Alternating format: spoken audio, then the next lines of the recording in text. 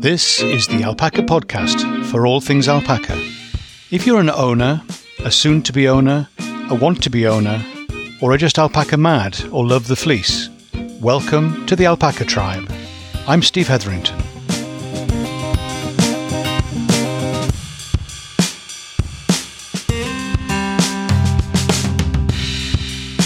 Hi, Steve here, and welcome to the latest episode of the Alpaca Tribe podcast. Today we're going to be looking at expected alpaca behaviour. I often find myself returning to talk about the same things. I hope this is because there are some important themes rather than I'm just being boring or forgetting what I've said before. Back in episode 22, I talked about expecting the unexpected. Things can change just like that. I've also referred to thinking about what is normal for alpacas in general, and this alpaca in particular. Watching, noting, and reflecting on what we see happening with our alpacas is really valuable information. Look for patterns and exceptions. Keep a diary, make a note, or record a voice memo on your ever-present multi-tool, the smartphone. If it helps, take a photo, which gives you time and place too. You can even set up a document for each individual animal, so it's an easy reference point. The first area I think we should think about is what is normal. When you first start with alpacas, it takes a while to recognize normal. This is normal. No, I mean, for us as we learn, it's normal to not know what normal is. Don't panic, but lean into it. Here is a learning opportunity. Are you doing the best thing for your alpacas in the best way? It's a challenge. We want to. Learning what is normal is part of achieving that. Let me illustrate what I mean. Which alpaca is first down for the food? There's usually one. In my case, it's Rianne. She's always first there. She was born slightly premature. She had some interesting experiences when she was young, including getting left behind. Both parents were white, and I hadn't noticed that they had white spots, which meant that the double recessive gene of giving deafness and blue eyes wasn't immediately obvious or something I would expect. However, that's what has happened. She does have that gene. So one of the advantages of that was that she could put her head in the bucket of the adults and they'd chunter at her and tell her off and tell her she shouldn't be in there. That was adult food. And she hadn't got a clue. She didn't hear any of it. So actually she just kept her head there and eventually they gave up telling her off. So she was able to get enough food because she was slightly prem, as I mentioned, but she developed nicely and now she's doing really well. And she's carried on being interested in her food. And in fact, she's usually first there, but also last away because she will go round all of the buckets and all the troughs and clear up all of the crumbs that are left. So that's Rianne. That's normal. That's her situation. So the first area we looked at was what is normal. The second area I wanted to touch on was everything has a reason. Everything your alpaca does has a reason behind it. Let's think for a moment about spitting. Oh, I know, but go with me on this one. Alpacas, like other camelids, spit. This is a protection measure employed as a warning and a defense. You corner an alpaca, grab it, and then force some action on it, such as sticking a needle in it or even in their cria, and most alpacas will spit. There are other tactics which reduce the likelihood and severity, but it is something of an expected behaviour. How could you do things differently? Well, maybe not driving them into a corner or grabbing them. That would be a good start. There are times when you have to do an injection, but control is what we can aim for rather than restraint. I well remember the first time an alpaca spat at me. I was learning some husbandry techniques from a breeder we had bought some animals from and carried out an injection. There was a slight blood spot. Well, turned into a bit of a dribble, really. I felt a bit guilty. My first few injections, and therefore that was all part of the learning. As a result, I went back to say sorry, and I bent down and I looked into the face of this alpaca fairly close up. You will not be surprised that I received a face full of green gunk. I was new, inexperienced, and acted inappropriately. I didn't know how to read the signs. That sound of an alpaca loading up ready to spit is a good one to learn and to recognise. The normal expected behaviour when you push an alpaca close to or over the line is that they will spit. Millie, our herd female matriarch, will spit when she feels threatened. If you advance towards her with specific intent, she's likely to face you off and load up and then spit. Some stand their ground, some try to run away. Millie will stand her ground. If you don't advance towards her face on, her expected behaviour is more moderate, and you can work with her without being painted green.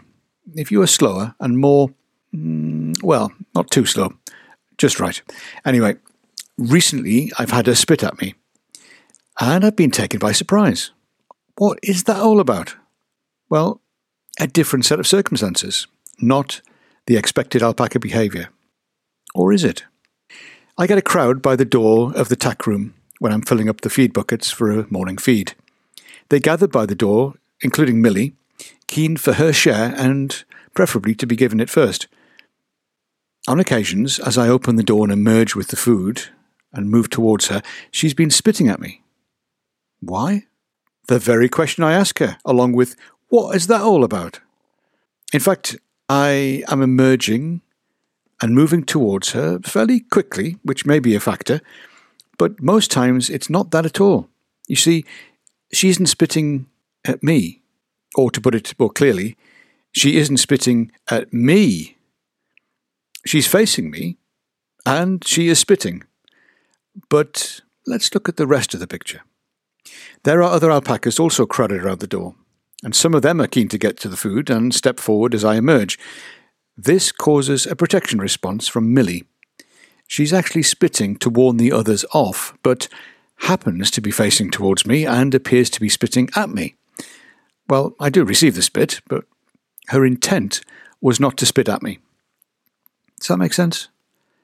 Let's think about other situations where the alpaca action is being interpreted as for a particular reason, when in fact there could be something completely other going on.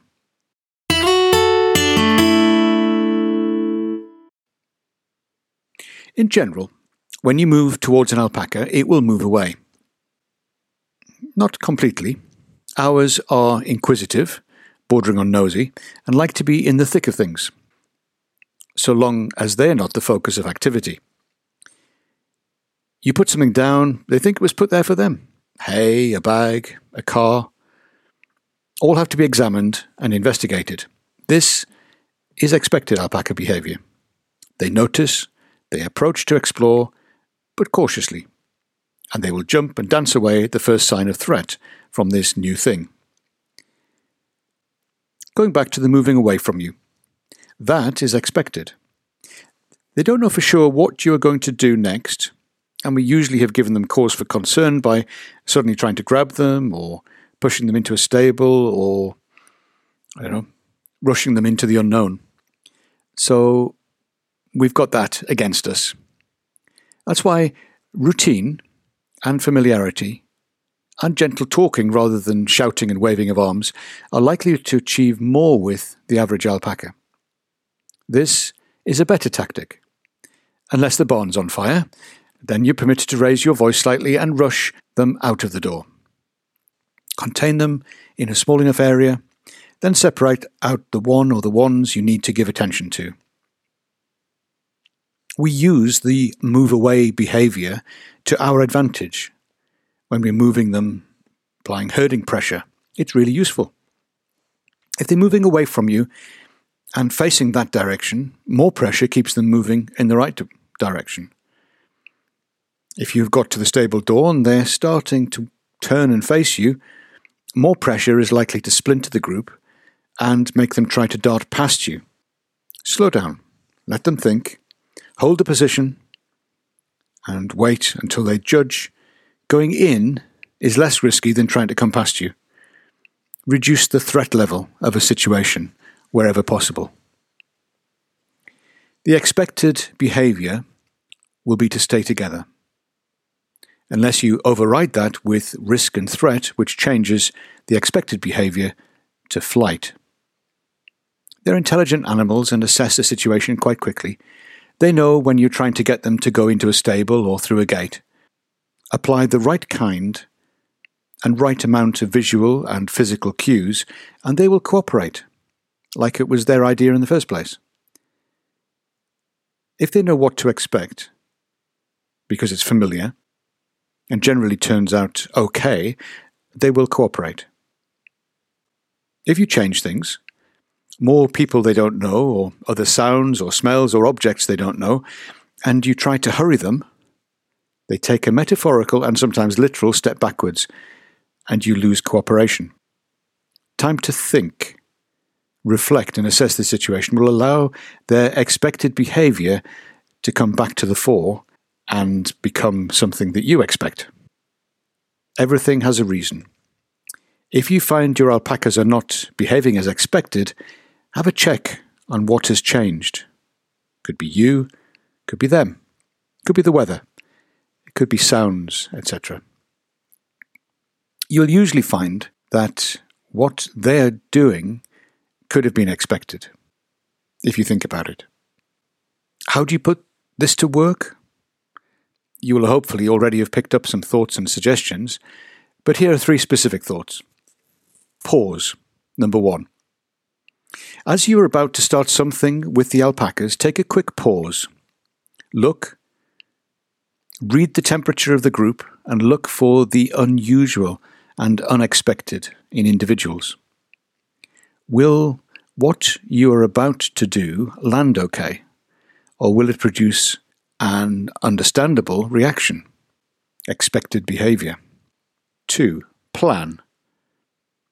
When planning a larger husbandry session, for example, such as weighing or drenching, what's the expected behaviour likely to be? How can your anticipation of this help to smooth the process? Is everything in place and prepared? First one, pause. Second one, plan. Third one, pattern. What routines can you establish so that you develop a collection of good expected behaviour from your alpacas? Feeding in the same place? I use the stable for feeding, and occasionally we do the husbandry tasks there too. My call, clapping and noises I use to attract their attention are all familiar, and now generally produce the desired gathering and coming to me.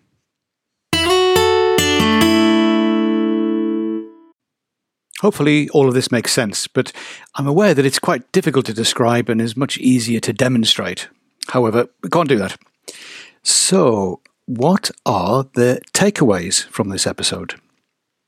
Expected alpaca behaviour.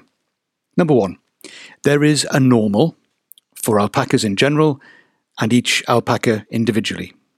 Number 2, expected behaviour has a cause, as does unexpected behaviour. Number 3, you can help or hinder developing good expected behaviour. There you go. Takeaways for this episode. Put them in your pocket, take them with you, and go watch an alpaca.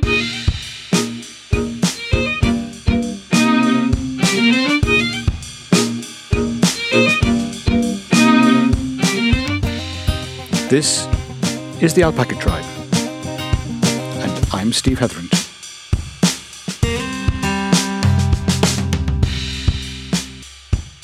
Have a great day.